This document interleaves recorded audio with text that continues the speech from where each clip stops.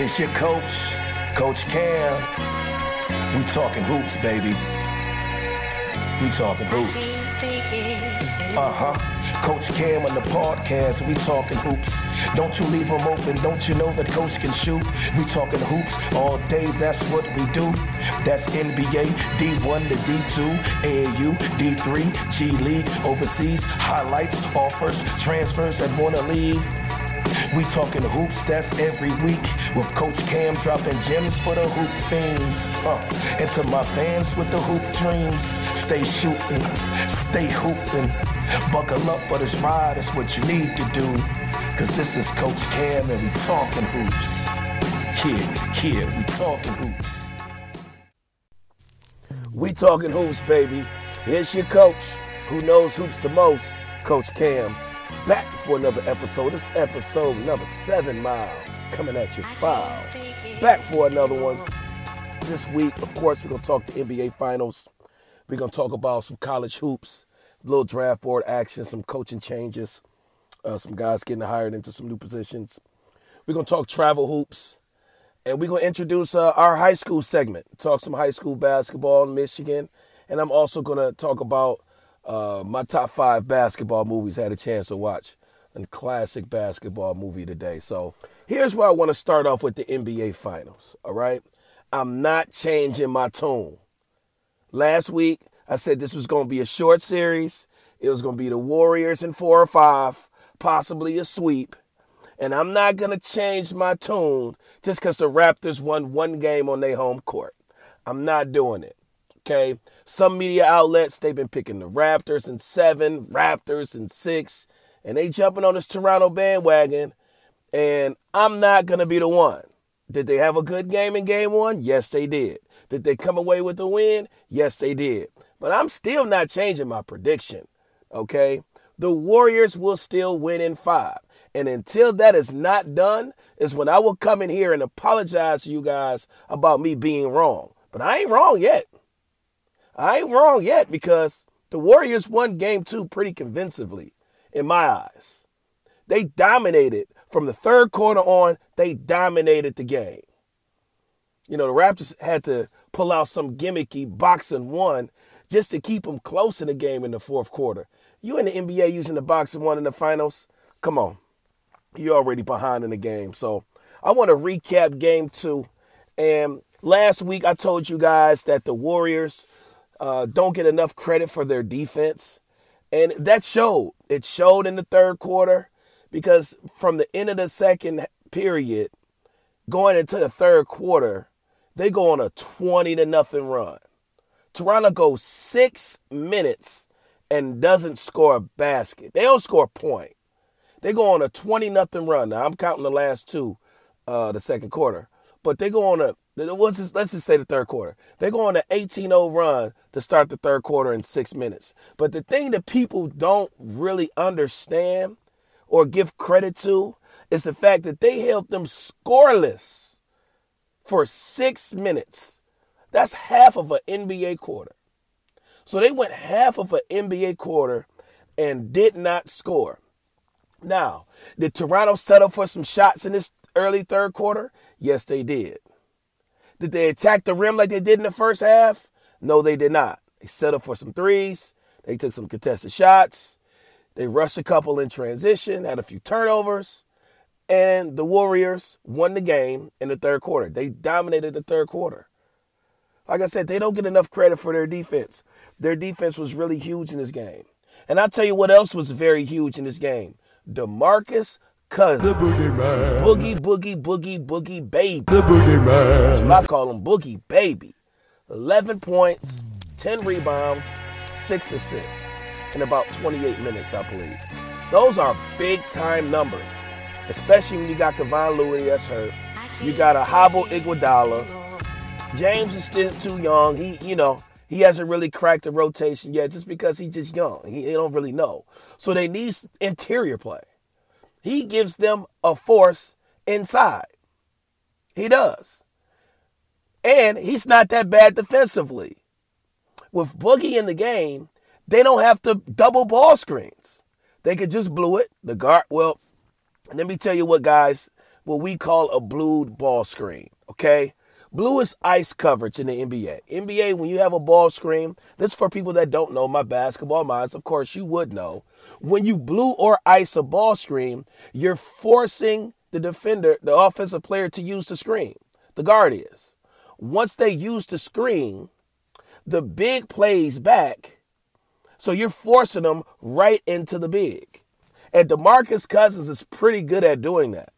I mean, once in the first half, he got away, was able to get to the rim. But if you can make sure that guard doesn't get to the rim and they have to take a congested jump shot, or if the guard can get back into the play, that's huge. That's huge for them. Because they're, as you could see in the first game, they were not successful doubling the ball screen or even doubling Kawhi, because you had to leave somebody open. And if you leave somebody open in rotations, somebody's getting an open shot. And the one thing the Raptors were doing, especially in the first game, was making sure they passed up a good shot for a great shot. And the Warriors weren't doing a great job closing out. So they say, you know what?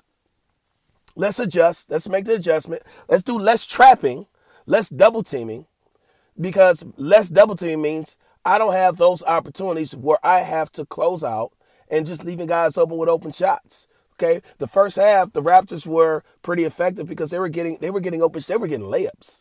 Kawhi was getting to the rim. They was getting to the free throw line. I mean, Powell had a dunk down the lane. They were getting layups and open threes. And if you allow the Raptors to get layups and open threes, they're a tough team to beat. Now, the second half was the second tune. They went back, they adjusted, and the Warriors said, you know what? We're going to take away the layups, and we're going to make sure that your open three is now a contested three. So that changed the game for them. And just to see the Warriors just take the air out of the building, take all of that air, Canada, just fizzled it out of the building. That was a huge momentum swing. And I'm sitting there watching the game, and in my mind, I said the Raptors don't have a chance to win this series if they don't win this game. Because you're not beating them at home. You're not. They've only lost one home game the whole playoffs. The whole playoffs, they've lost one home game. So they're not going to lose a home game. So you're basically going to Oakland. You're going to be down 2-0. And when you come back, the series is going to be 3-1. And if I know the champs like you know the champs, they're going to celebrate in Toronto. You let them get 3 wins, they're not going to let you sneak in another one. They said, we're going to seal the deal. Just like they did the Blazers, Game 4. They said, you know what? We're going for the sweep. This is it.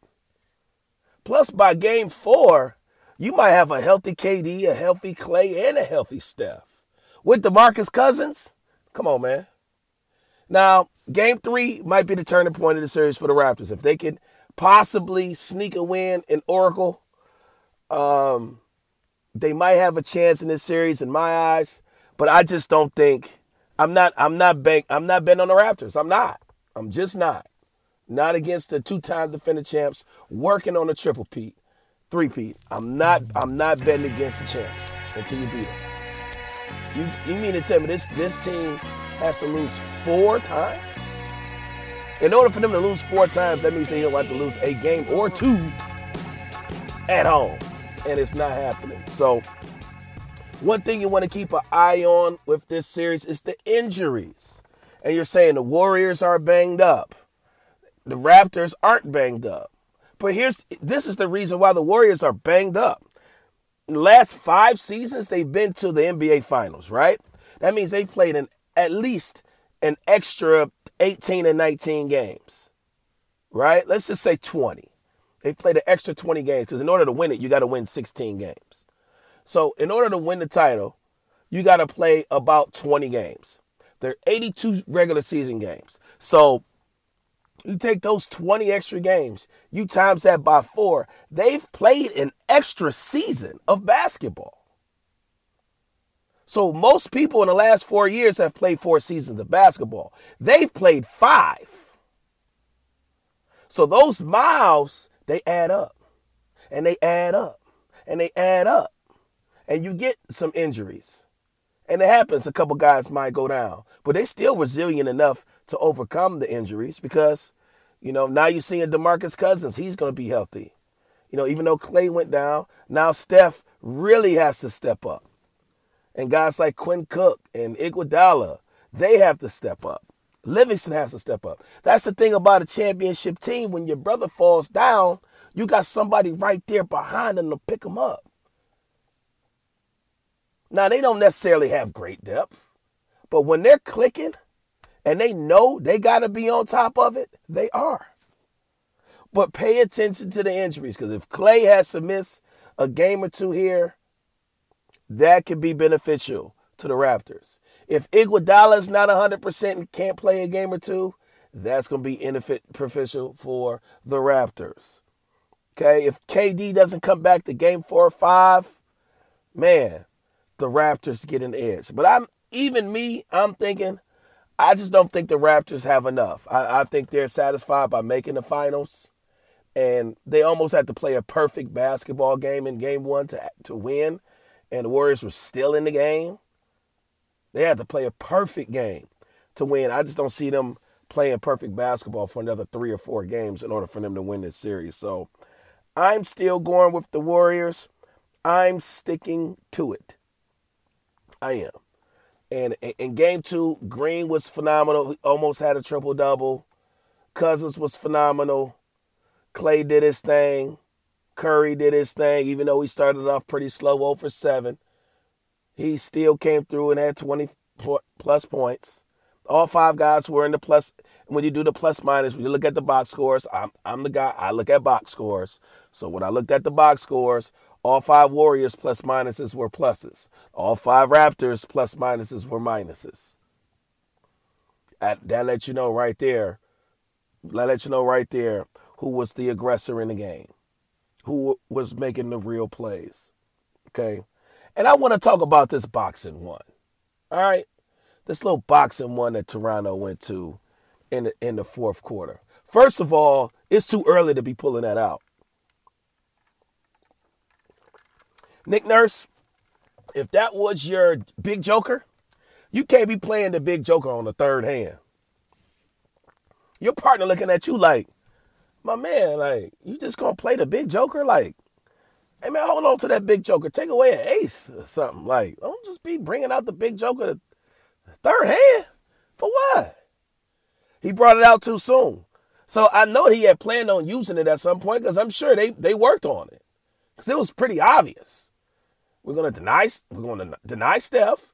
The other 4 guys are gonna play his own. All right? A boxing one is not gonna work in the NBA. Same reasons why zones don't work in NBA. 2 threes or 1-2-2. You're giving up. It's way too much space. Way too much space, which is the same reason why you don't see teams try to pressure and, get guys to turn and try. It's too much room. Players are too good to see your deficiencies to find the open man. You're going to give up an open shot. So they created that whole offense for Golden State on that last possession by going boxing one. Now, did they get some stops? Yes, they did. The Warriors were stuck on 106 points for about 2.5 minutes because they couldn't make the open shot, and they made a couple turnovers. And granted, it got them back in the game. But come on, man. Boxing one in the NBA, you already showing that card? You pull that out in game 6 or game 5.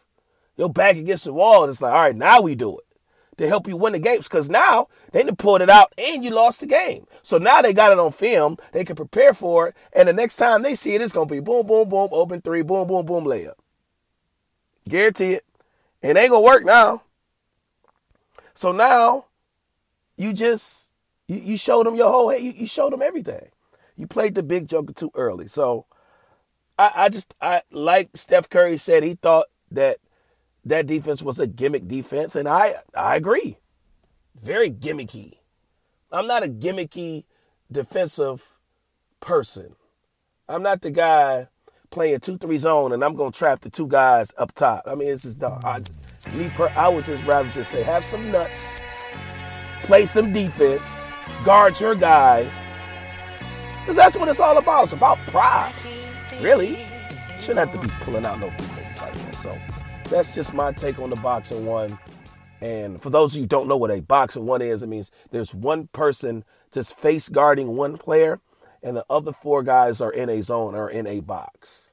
Okay, and I've had teams play a boxing one on one of my players before because I've had some pretty good players, and like I said on my Twitter feed, when that would happen, I'm immediately calling a timeout. Timeout. All right, and I'm asking my guys, do you understand what they're doing? Yeah, coach, they in the boxing one. Okay, that means these four guys, that means they don't care about you. They can say whatever. They just going to leave you open. And we're just going to guard one person. So I was just telling them, listen, you four guys got to make some plays and you got to make some shots. My one is going to find a way to get his. He going to get his. He going to set some screens. He'll get offensive rebound and get in the transition. We'll find a way for him to score. We're not going to force it to him. But if they just going to leave you open and not guard you, that means you can't play. And if you can't play, you can't be in the game. So if you can't be in the game against a boxing one, I need to find somebody else. So that's how I, played against a boxing one. And normally we make a couple open shots, couple threes, get a layup, and one, and, they're out of this boxing one. But you got to be prepared for it, too. I would always work on it in practice. I used to work on all those little gimmick defenses that I might see. We going to work against a 1-3-1. We going to work against a 1-2-2. We going to work against a boxing one. What do you do when there's a triangle two? What are you going to do when they diamond press? What are you going to do if they full court man, double fist, as Ken Flowers used to call it, full court press? All right, run a jump, what you going to do? It's called preparation. So I always made sure my guys were prepared for that moment. But she ain't about to box and want me and to be effective. And shouts out to whoever taught Sean Livingston. Coach Jordan talked about this on Twitter at Coach313. He said, praise the coach that taught him to come to and through the ball. Because that saved the game for him, Golden State. They almost turned that over. They threw the pass to him, and instead of letting the ball come to him, he went to the ball and through the. We call it to and through. To the ball, through the ball. Where instead of just waiting for the pass to come to you, you go to the ball, through the ball, you secure it, kick it out for an open three, bang, game is over. And a couple of analysts were talking about the shot. Like it was a bad shot, like, oh man, that's disrespectful to leave him open. I mean, what else he's supposed to do is 3 seconds on the shot clock. He's supposed to just create a shot after that. He has to shoot the ball. And I'm glad he shot it and he made it.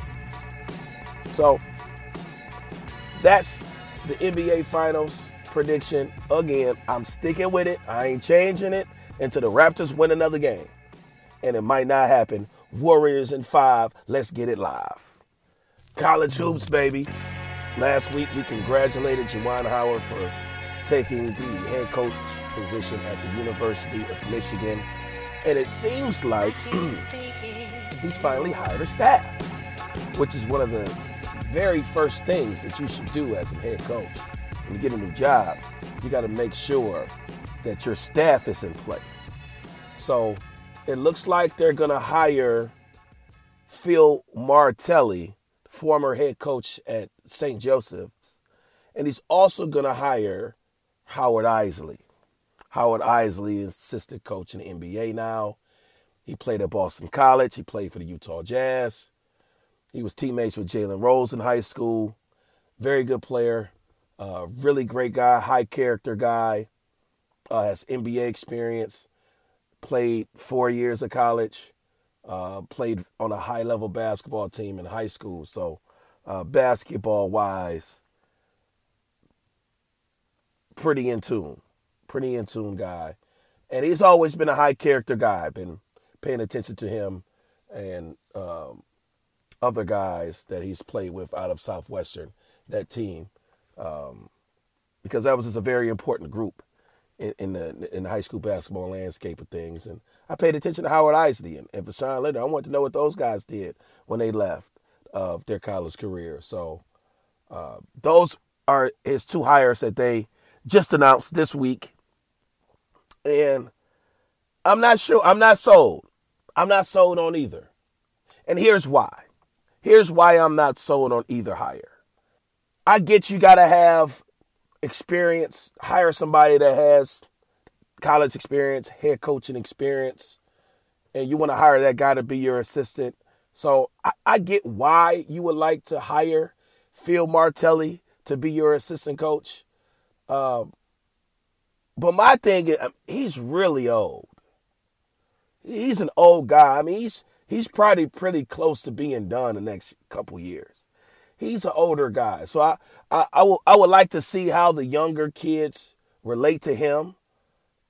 St. Joe's, I mean, what has he done in St. Joe's the last 5 or 6 years? I'm not sure. I mean, has he had a high-level recruit come out of there? Has he had a pro coming out of there recently? No, I'm not talking about Jamar Nelson. That was 20 years ago or close to.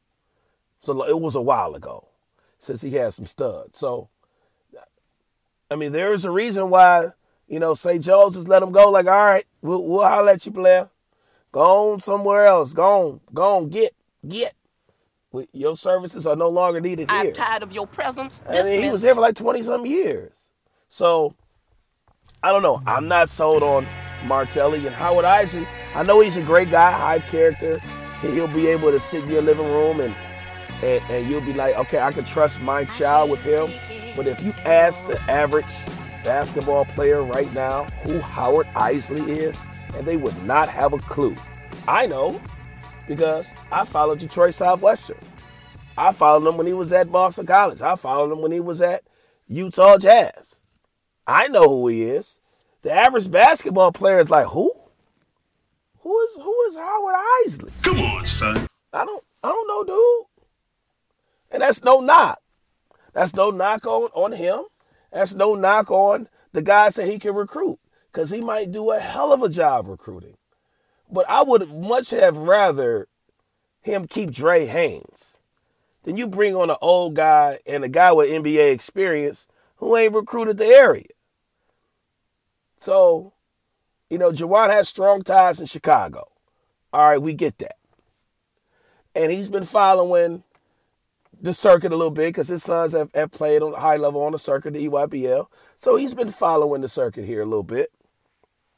But come on, I'm not sold. I'm not sold. They're gonna have to show me. They're gonna have to show me that they really can recruit the Midwest because I'm not sold. I'm not sold. And not to say that these aren't two great guys because they probably are. But at some point, and I've talked about this before, at some point we got to get some fresh young blood in here. Come on, man. Give one of these young boys a shot to be great. Why are you hiring a guy that got 25 years experience?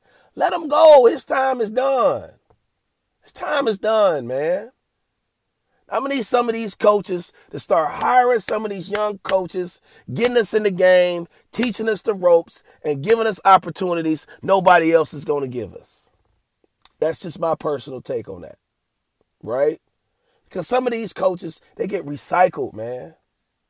They have a job for 25 years. They go over here. They take another job for another 10 years. And, they ride off in the sunset somewhere. Come on, give me some young blood in here. Give me somebody that's like, oh, wow, I didn't see that coming. Who is that? Wow. Where has he been in the last few years?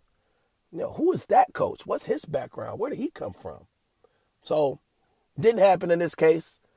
So I would like to see what they're going to do. I really do. I'm really going to be playing a close eye to that because, recruiting is everything. Recruiting is everything in the Big Ten. And if you can't bring in the big top talent, the thing Michigan has to figure out is how do we get in on guys like Isaiah Jackson? How do we get the Rocket Watts? How do we get those guys to come to Michigan? And when they get here, we got to play them. So there's no reason why you get, a guy like Brandon Johns and a guy like David DeJulius, and they don't play. It's like, come on, man. How that look? You got two Michigan guys on your roster that can't sniff the floor. Michigan, Mr. Basketball, you can't play at all at Michigan. Got a problem with that. I do. So I don't know what was going on, but I know they got to figure that out. That has to be figured out, So that's the first thing they're going to have to get done at the University of Michigan. So had this question asked to me this week. I thought it was a really good question, and I wanted to save it for the podcast because it was insightful. It was very insightful how the question was worded. And I really had to take my time and think about my answer to this. So a colleague of mine was like, Cam, you get the job at the University of Michigan. Or if you're Juwan Howard, what does your first week on the job look like? And I was like, man, that is an outstanding question. So your first day on the job, your first week, all right, let's say you get the job on the Thursday. We're going to go Thursday to Thursday, and I'm not going to go into specifics as to days. But first of all, his phone is blowing up off crazy. He's taking so many phone calls and talking to so many different people. There has to be somebody that he can trust to say, I just got this call from Kevin White. Who's Kevin White? I just got this call from Cam Nichols. Who's Cam Nichols? I just got this call from Coach Q. Who's Coach Q? Now, these are guys that you should know, right? Guys that have AAU ties.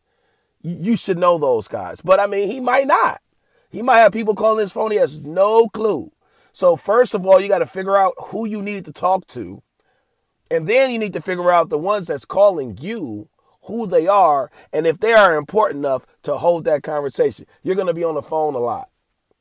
You're going to spend a lot of time on the phone and a lot of time away from your family. So you got to tell, baby, for this next week, I might just be in my office, right? If you need to find me, hopefully we don't have no young kids where I don't have to like babysit and change no diapers.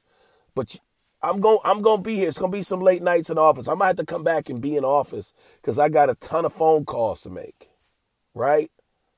I've got to talk to my players. I've got to talk to probably some parents, right? Notable alumni, the powers that be. So the AD, you're going to have a conversation with the AD and the head of compliance and the strength and conditioning coach. Notice that was the first guy they kept was the strength and conditioning coach. That was the first guy to say, you know what, we got to keep him. Because that's the meat and potatoes of your program right there. That's the structure. You got to have strength and conditioning. So you're going to spend a lot of time on the phone just trying to figure out who you need to talk to. And you got to talk to the people that had the power to make decisions. And you got to find out who those people are. And you got to have them on your roller dial pretty fast. So the very first thing that you're going to have to figure out when you get the head coaching job is you got to figure out who to talk to and if who's calling you is worthy of your time because you're going to be making a lot of phone calls. The second thing that you're going to be able to do, you're going to have meetings. So you're going to have face-to-face meeting with your team. You're going to have a face-to-face meeting with potential candidates to be on your staff. You got to have face-to-face meeting with the AD, with the office, the compliance people, whoever's doing your compliance. So you're going to have a lot of meetings. There's going to be a lot of phone calls. There's going to be a lot of meetings. Your day is going to be booked up pretty fast. You got to talk to the media. You have to talk to MLive. You got to talk to MGO Blue. You got to talk to the Free Press. You got to talk to the news. You got to have an official press conference. You got to have an official press conference when you talk to your team too. So you're going to have a lot of phone calls and a lot of meetings. Okay. So after the meetings are going to be, you're going to have this every day. All right. You're going to have meetings and phone calls every single day for the next week or so, or going further. And the quicker you get this done, the quicker it takes for you to get the wheels running on the job. The third thing that's going to happen in this week, all right, you're going to put your staff together. The quicker you put your staff together, the easier it is for you to work. If you take a week to get your staff together, you're behind the 8-ball. Because you just have so many things that you have to do, you're going to have to delegate some of that. So some of the recruiting, you're going to have to delegate some of that. Because now you got to figure out, okay, who's committed? Who have we offered? What's our roster looking like? How many available scholarships do we have for 19? Do we still need to bring anybody for 19? What about grad transfers?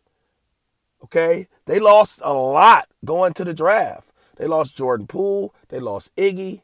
They lost Charles Matthews. So how are you going to replace these guys? Are you replacing them with high school seniors? Are you replacing them with transfers? Or are you just going to save those scholarships for the 2020 class? All right, so that's something else you got to figure out. You got to figure out recruiting your players and players that are going to be on your team fast. You got to get Zeb Jackson on the phone to make sure that commitment is still withstanding. Oh, we got Zeb Jackson committed? Get me on the phone with him ASAP. Get me on the phone with his people. We might need to drive down to Lima. I might have to sit down if it's in the rules for coaches to have, face-to-face meeting and phone calls and things of that sort. So you got to figure out who's on your team and who is going to be on your team, right? Then after that, now it starts to settle down a little bit. Now you're in day 4 or 5. You've had a lot of meetings. You've had a lot of phone calls. You've talked about your roster. You've talked about recruiting. Okay? This is day 4 or 5. Now it's time for you to have that press conference for you to say, okay, I'm hiring so-and-so. And when you hire so-and-so, you delegate some of these responsibilities that you've been doing for the last couple of days. You say, you know what? These recruiting calls that I've been making, Coach, this is your job. Here's what I want you to do. I need you to get everything handled, get our board handled. Our targets, who we're going to be watching in July. I need you to handle recruiting for me right now because I got alumni on my back and they want to have, they want to go and play golf. They want to have these meetings and I just don't have time to do the recruiting piece. So you're going to have to do that. So in this week, as you get your staff in there by like day 4 or 5 and you start delegating some of these tasks, then you can spend more time on, okay, let me make sure I call these 4 or 5 people today. Let me make sure I touch base with these people. Let me make sure I don't have any more meetings. Let me make sure I got all my guys eligible and I start looking at grades and start looking at depth charts. Now I can start getting a little bit more in depth to my actual team. And you might be able to squeeze a little bit of film in there too. Not a whole lot. You're not going to be able to watch a whole lot of film when you get your job in the first week. It's not going to happen. But you will have the opportunity to see the big picture. What are you trying to accomplish with the team? Is this going to be a rebuilding year? Do we have enough to compete in the Big Ten this year? Or is it going to take us 2 or 3 years to be top of the Big Ten again? So you got to figure that out. So that first week on the job for Juwan Hopper is hectic. He's not going to have a whole lot of opportunity to sleep. He's going to be doing an awful lot of meetings, an awful amount of telephone calls from people from everywhere. People trying to get jobs, people that have a player, people that have the coach they want to refer to you. You have to have somebody in trust to point you in the right direction. So that's what your first week looks like. Looks like a lot of phone calls and a lot of time away from your family. So do I think that he hired the right staff? Is it a good hire? I don't know. Only time will tell. So the one thing I do want to pay attention to is where his stepsons are going to go to school. Where are they going to go to school? Are they going to stay at the school that they're at? Or are they going to move to Michigan with them? And if they do move to Michigan with them, what school are they going to go to? My sources have told me that they're going to attend Ypsilanti Lincoln. I wonder who plays for Ypsilanti Lincoln. Amani Bates. Now, can you get Amani Bates on campus? Yes. Can you start recruiting Amani Bates? Yes. Is he going to play college basketball? No. His class is going to be the class where you can go straight to the NBA. And it might even happen a year before that. So, he's not going to play college basketball. But if they never sign that deal, because that CPA hasn't been signed yet, he's going to have to go somewhere. Why not keep eyes on him? Why not have your sons play with the best player in the country? Why not? You can only get better. And whoever's watching him is going to be watching your sons too. So Wouldn't be surprised if you see that his sons end up at Ypsilanti Lincoln, because the way recruiting goes, I can watch my sons wherever. So if they're playing with base fundamental, I can watch my sons play outside of a recruiting period because I'm watching my sons. Now, I can't talk to any players. I can't talk to any parents. But if they enroll at Ypsilanti Lincoln, I wouldn't be surprised if they start playing with Bates fundamentals. Wouldn't be surprised because you get a chance to see it all. So that's just my take on Juwan Howard and his staff. I wish them well. You need any questions about any kids in Michigan, give me a call. I can be able to help you out, but I'm not sure on the guys he hired. I'm really not sure. So we had a commitment this week. Derrick Rose's nephew committed to the University of Detroit, Dwayne Jones Jr. I had a chance to see him in Vegas a few years back on the Adidas circuit. He's a good player. He's aggressive, about 6'2", jump shot isn't all the way there. But he goes hard. It's a really good player. Is he going to be all-league player first year at Detroit? Probably not. I don't think so. I think he'll be able to play and make an impact, but he's not going to be an all-league guy. All right? He's not Mr. Derrick Rose himself. He's the nephew.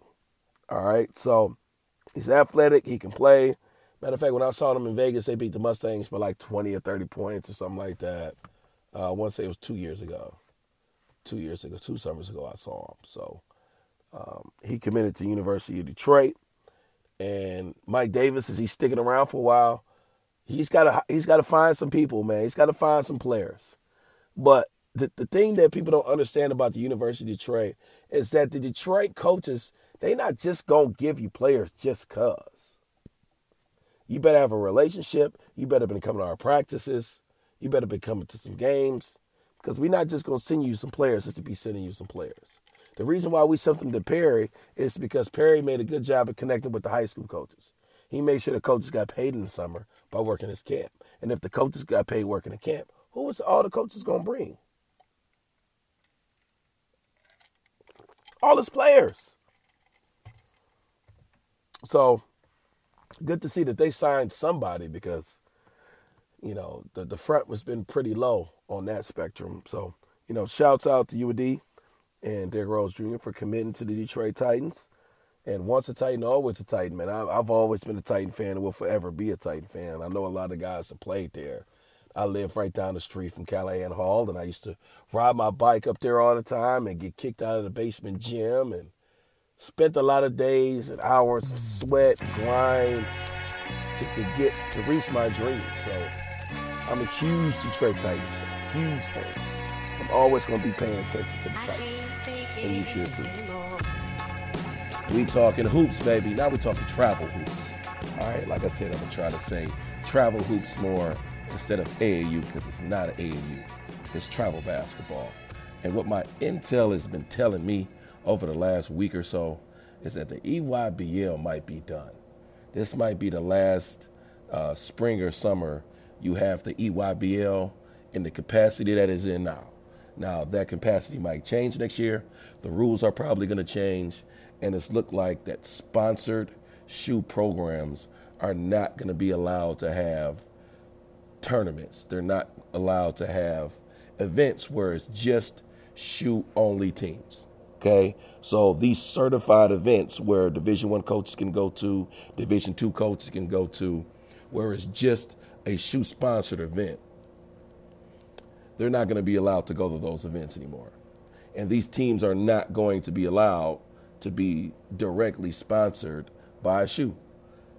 So that's the intel I've been getting, is that it's going to be over for these shoe organizations and having these travel circuits where it's just one team, where you got Nike here, and you got Adidas here, and then you got Under Armour here. Now, you might have events where you have all three. You might have a circuit where you have all three sponsored shoe circuits in one room. Not sure how that is going to work, but the way that it is constructed right now is going to change. I don't know if they're going to go from certified events to non-certified events. The EYBL has been pretty successful. For it to just completely demolish and go away, it's going to be hard to see. All right. Now, will it be unsanctioned where Division I coaches can't go? You might have that, but they also have the live stream spectrum. They've got that going on, and maybe they only have one live event, which is the Peach Jam. Maybe that might work. So I don't know how it's going to happen, but it's coming down the pipe where these shoe sponsor teams and circuits will be no longer. So if that's the case, then what's next? If I'm a shoe sponsor team and I no longer can be sponsored by Nike, what's the importance for playing on that team? If I'm in Michigan, the team you want to play on is the family. Well, why? Because it's a Nike-sponsored program. Well, if Nike is no longer sponsoring the team and playing in the EYBL, and it's just like everybody else that's playing travel basketball in these events, then what's the perk of playing for that team? Now, you might have more NBA players have more impact and more money in these programs. You might have to tug the heels of Draymond Green to say, look, we're going to need you to cut a check so we can fund our program. But what are you going to do? Why would you want to play for that team now if they're going to play in the same tournaments that everybody else is playing in? Kind of evens the playing field a little bit. Will teams and players still play? Yeah, they will. But they won't dominate the best players in the state. You'll see some other guys playing for other teams. So what I would like to see, if this does happen, I would like to see all the Michigan teams get together. Why can't the Michigan team start a circuit? They're not sponsored by shoe programs. I've talked about it before. Put the Warriors, the Playmakers, Reach, the program, West Michigan Lakers, North Oakland Wolfpack, the Warriors, a couple up-and-coming groups. I know I'm probably leaving out a few. Put them all in the same room, same tournament. Let's get it. Grand Rapids Storm. Let's do it all together. Because the coach is going to come. There's plenty of players, recruitable players, in all of these programs. Come together. Come together. Make it happen. Michigan teams, let's do it. Let's do it. So that's that. You had the Junior NBA World Championships qualifier going on this past weekend.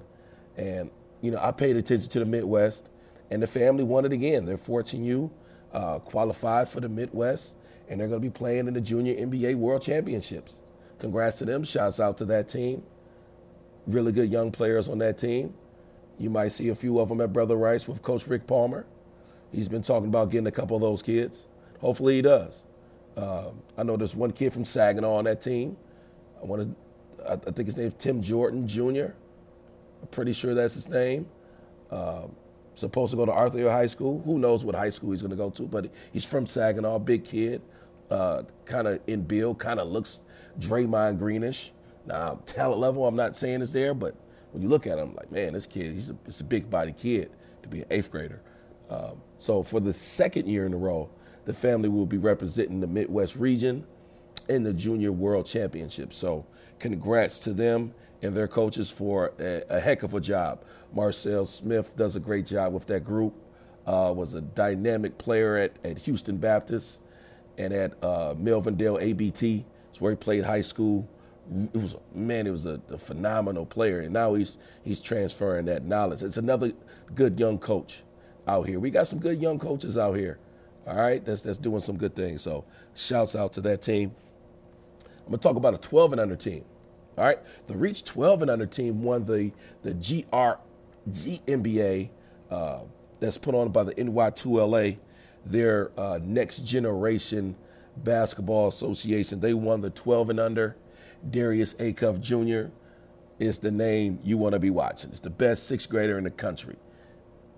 I said it. He's the best sixth grader in the country. He plays well beyond his years. Well beyond his years. The kid can flat out ball, and he's in the sixth grade. All right? So 2 years from now, when he's in the eighth grade, and they're going to be playing in the junior world championships, I told you in 2019 that this kid is a stud. Now, he's little, he's a guard, but he can play.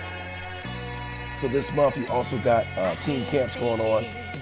Got some really good team camps. The best ones I've seen and actually recruited. Purdue, they have an outstanding team camp. If you have the opportunity to witness the team camp at Purdue, it is really good. They play a tournament. You've got the best teams in Indiana. They're all in there. You have some of the best players in Indiana there. It's really high-level play, high-level tournament. It's a really good team camp. Here in the state of Michigan, Michigan State usually runs a really good team camp. Their numbers have been down last couple of years, same as Michigan. Michigan runs a good team camp. Again, their numbers have been down the last couple of years. We're going to see. We're going to see the best one in Michigan, in my eyes, is Oakland. Oakland team camp, you'll get the best players in the Metro Detroit area. You get some teams from Flint. You get some teams from Grand Rapids. You'll get some teams from, Ann Arbor, Ypsilanti. I mean, you get the best teams in the state there. And Coach Campy does a good job. He takes care of the coaches and the players, and it's just a really good team camp. So I'll be giving you some insight. I might be attending a few team camps, just checking out some players, making sure I know who is who, who's playing on the up and up this summer, because Travel Hoops takes it down. It's a downtime for Travel Hoops, and it's an up time for high school basketball here in the state of Michigan and going forward. So I'm going to roll that into a segment that I haven't done yet. We're going to talk some high school basketball, all right? So with high school basketball, you have team camps, and who's going to be the favorite? Who's going to be the favorite for next year? Who am I watching? Who am I watching in June? What teams am I paying attention to? All right, you want to pay attention to Detroit Cass Tech. Pay attention to them. They return a lot. They return Tyson Acuff's a Division I guard. Kyle LeGreer, he's a Friends Division I, Division II guard. Isaiah Sanders, the big fellow on that team. They got some really good talent on that team. They return a lot. And for a team that won the PSL championship last year, they're going to win it next year. You got to pay attention to Detroit Cass Tech. It's just, can they take that next level? All right, go from just being a good Detroit team to being one of the best teams in the state. All right, I would like to see them make a run, get out of the districts, get out of your regional, get to a quarterfinal, make a run for the Breslin. And I think they can do that, depending on if their pieces are playing together and playing well over the summer. So you want to pay attention to Detroit Cass Tech, and you definitely want to be paying attention to Ferndale. Ferndale made a regional final, and their 3 or 4 best players did not play a game. Well, those guys are eligible now because they transferred over from East English, and those kids are eligible now. So how you going to stop that team? They let those younger guys that they have over there, they got some experience, and some kids that were there who you probably didn't know much about. They got a year experience under their belt.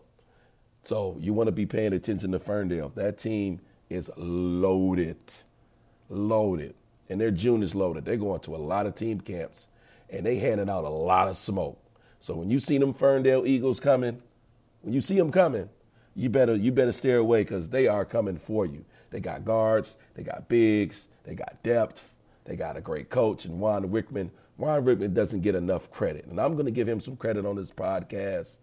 Great young mind, great coach. I've been knowing him since I was 12, and I'm not saying this because I've been knowing him for over 20 years. I'm saying this because the man knows his stuff. Kids get better in his program. He's sent numerous players Division I. He continues to send players Division I, and it's not a whole lot of coaches in the state of Michigan that can say they've sent a handful of players Division I. There's not a whole lot of coaches saying that. Ron Rickman can say that. And you start seeing kids from Ferndale getting offers and going to college and playing at a high level. Come on, give the man some credit, all right? So Ferndale is a team I want to watch. I also want to see Ypsilanti Lincoln. I want to see if Namani Bates can do it again. I don't think he's going to do it again, though. I think he put everybody on notice. Now, if he gets Juwan Howard's sons, he's going to have some weapons. And he had some weapons this year, but they wasn't loaded like that. I want to see Kenny do it again. Will Amani Bates do it again? And from what I'm hearing Isaiah Jackson is coming back from Spire. What school is he going to go to? Well, if you haven't already heard, my sources have told me he's enrolled at Waterford Mott. That's where his sister goes. Will he be eligible? I'm not sure. Should be. Played at Spire. Transfer back home. Should be eligible. No different than Julian Dozier. He went to prep school in Arizona, transferred back, went to UAD, immediately eligible. So he shouldn't have an issue. And if he does, that'd be sad if he does. Not quite sure what else Waterford Mott has, but they getting back Isaiah Jackson. That's enough. You put one or two guards around that, and that could be a game changer for them. So I'm paying attention to them. I'm paying attention to Ty Rodgers, too, and Grant Blank. Ty Rodgers, Kevin Rice. Kevin Rice was hurt a little bit this year. I want to say it was an ACL injury or an MCL. Not quite sure the injury that he had, but he missed a considerable amount of games. I would like to see that tandem this year over the summer, see what they can do, see if they can turn the corner. Because Ty Rodgers he ain't too far off from Emoni Bates. Now, Emoni Bates is tier one elite. All right, Ty Rodgers ain't too far behind him. All right, now am I calling him elite? He's close. He's not quite there, but he's close. He ain't too far behind Emoni Bates. So I want to pay attention to Ty Rodgers and Grant Blake. Also want to look at Saginaw High, Surreal Smith, Freddie McIntosh. That might be one of the best backcourts in the state you haven't heard of. Those two kids are pit bulls, like DMX. Pit bulls. You see them pit bulls coming at you. You might want to go a different direction. Want to pay attention to them. Grand Rapids Christian. I want to see what Kobe Buffkin's going to do. Can he go from a good player to an elite player? And elite players take their high school teams to different levels. They have another player that plays for me on that team, Jared Larry. I want to see if he can turn the corner and have an impact on that squad. So I'm looking at them. Flint Beecher. What's Flint Beecher going to do? Jalen Terry. Here's what you need to know. If you want to follow the best players in Michigan, the best teams in Michigan, go look at the best players. Who are the best players? Now, I've named a bunch of really good teams. These teams have the best players in Michigan. So if you're looking for some teams to follow here in June, when you go to some team camps and you're looking at some of these, this team is playing that team, just follow the best players. And you'll be rewarded and you'll see some good basketball. So I'm looking forward to watching these teams at team camp. Like I said, I'm for sure going to go to Oakland's team camp because a lot of the best players and best teams go there. And we'll see. I want to see if Emoni Bates can take his game to the next level. And if Isaiah Jackson is at Waterford Mott, I want to check him out. I want to see who they got. And a good chance to do that is during the summer. And for those people that take the summers off, and especially in Michigan, June is huge. June is huge because the competition level that you're going to get during the season isn't always there. So in June, it's a way for you to gauge, the level of talent that you have on your team and some kind of competition level that you don't normally get during the school year. So Derek Cumming, he runs a good summer league down at DEPSA. Be paying attention to that. Make sure you go check that out. Make sure you go to Oakland team camp if you have time because you'll see some high-level basketball. It used to be the Saint. The Saint is no longer. It's not there. I don't quite know what they're doing with the Saint anymore, but they don't even really have high-level playing at the Saint anymore. I'm also going to be paying attention to Detroit King. Watch out for Detroit King. Omar Ziegler Jr. and Chauncey Willis. That's a tandem you need to be watching. We'll be paying attention to them too. So just wanted to give you some high school teams if you're out and about and you got a chance to see some team camps and some guys compete, some teams you want to be making a look at because we're going to be talking about some high school hoops. Because we talking hoops, baby. What else is there to do? So this week had the opportunity to watch a classic basketball movie. I've been substituting at a high school here in Saginaw. Just, to have something to do in the meantime between coaching jobs, or just jobs in general. And the assignment for the day was to watch Hoosiers. Now, the kids in the classroom, they could care less about this basketball movie because it's old. It was in the 80s and wearing short shorts. There isn't a three-point line. They're playing with a pure leather ball. And it got me to thinking about basketball movies and what would be my top 5 if I had top 5 basketball movies, would Hoosiers be in there? And for me, I'm not sure Hoosiers is in my top 5. Now that sounds crazy. You'd be like, Coach Cam, you mean to tell me Hoosiers is not in your top 5 basketball movies? And I'm going to tell you no. It's not. Not saying it's not a great movie. It's an outstanding movie. It's a great movie. It's probably 6 or 7 down on my list. This is my iPod. This is my podcast. And I can talk about what I want to talk about. All right? And Hoosiers is not on the list because I don't relate to Hoosiers. I don't live in Indiana. All right? I'm not from French Lick like Larry Bird. Okay? I'm from Detroit. All right? I went to Cass Tech. I don't relate to Hoosiers. I wouldn't wear my shorts like that. I never hooped in Chucks. So I don't relate. But what movies do I relate to? Now, these are not in order. All right? I'm not going to go in order from 1, 2, 3, 4, and 5. I'm just going to name you my top 5 basketball movies. And the first one I'll talk about is White Men Can't Jump. Wesley Snipes in the park. That's something kids don't do anymore. And this is why I like the movie, because I used to play in parks all the time. We should go to park, have a couple guys. We go to this park, we go to Oak Park, we'll hoop out there, outside. Guys don't even hoop outside no more. They don't. That's a lost art, playing basketball, playing 3-on-3, playing 2-on-2, 1-on-1, all right? So White Men Can't Jump. White Men Can't Jump is there just for the aspect of guys hooping outside, that adrenaline you get when, now they were playing for money. So, I never really played for money like that. I was just playing for the love of the game. But, man, we used to hoop outside all the time. So White Men Can't Jump is on my list. Sunset Park. Sunset Park is in my top 5. So I know people are telling me, like, what? How are you picking Sunset Park over Hoosiers? And because I relate. What did Drake say? Like Fred Starr, stunting hard on this yellow goose. Hey, I relate to that storyline, inner city kids, and having somebody take care of them, and they playing the game a certain way. I related to that. So, and the album for the movie was fire. Mobb Deep had a great track on there. Tupac had a great track on that soundtrack. So Sunset Park is in my top 5. All right, another one, Above the Rim. Ooh wee, man, it don't get no better than Above the Rim. Now, my dad used to get mad. I used to watch Above the Rim so much. Like, man, that's not a real basketball movie. But to me, I mean, it was cool, man. You had Kylie Watson with the afro out their head, and they go in the games, and they watching. The high school game, the high school star going crazy. And then he got to back it up in the hood, too.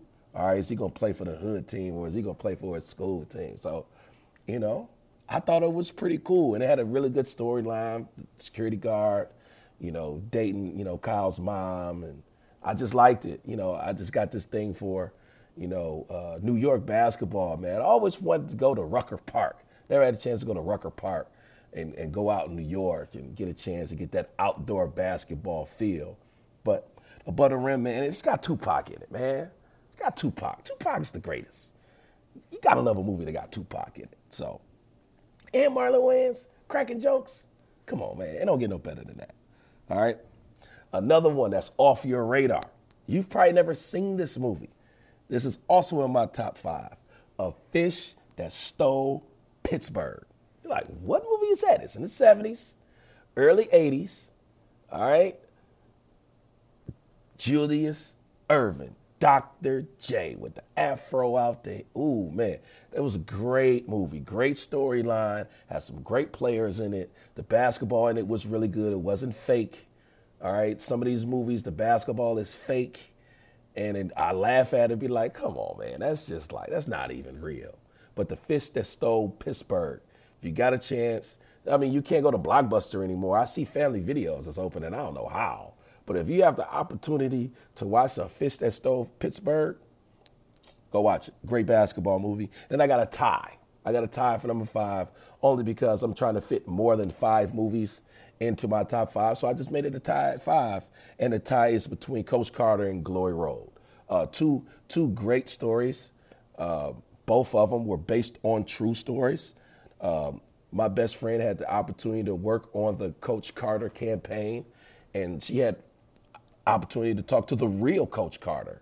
And, she told me that he was a real down-to-earth basketball mind, and that I paid more attention to that movie because of that. Some people have tried to say I act like Coach Carter sometimes. The only thing I didn't like about Coach Carter, practicing with a whistle and in your suit and wingtips, like, come on, man, put some shorts on. You in the gym, you a coach.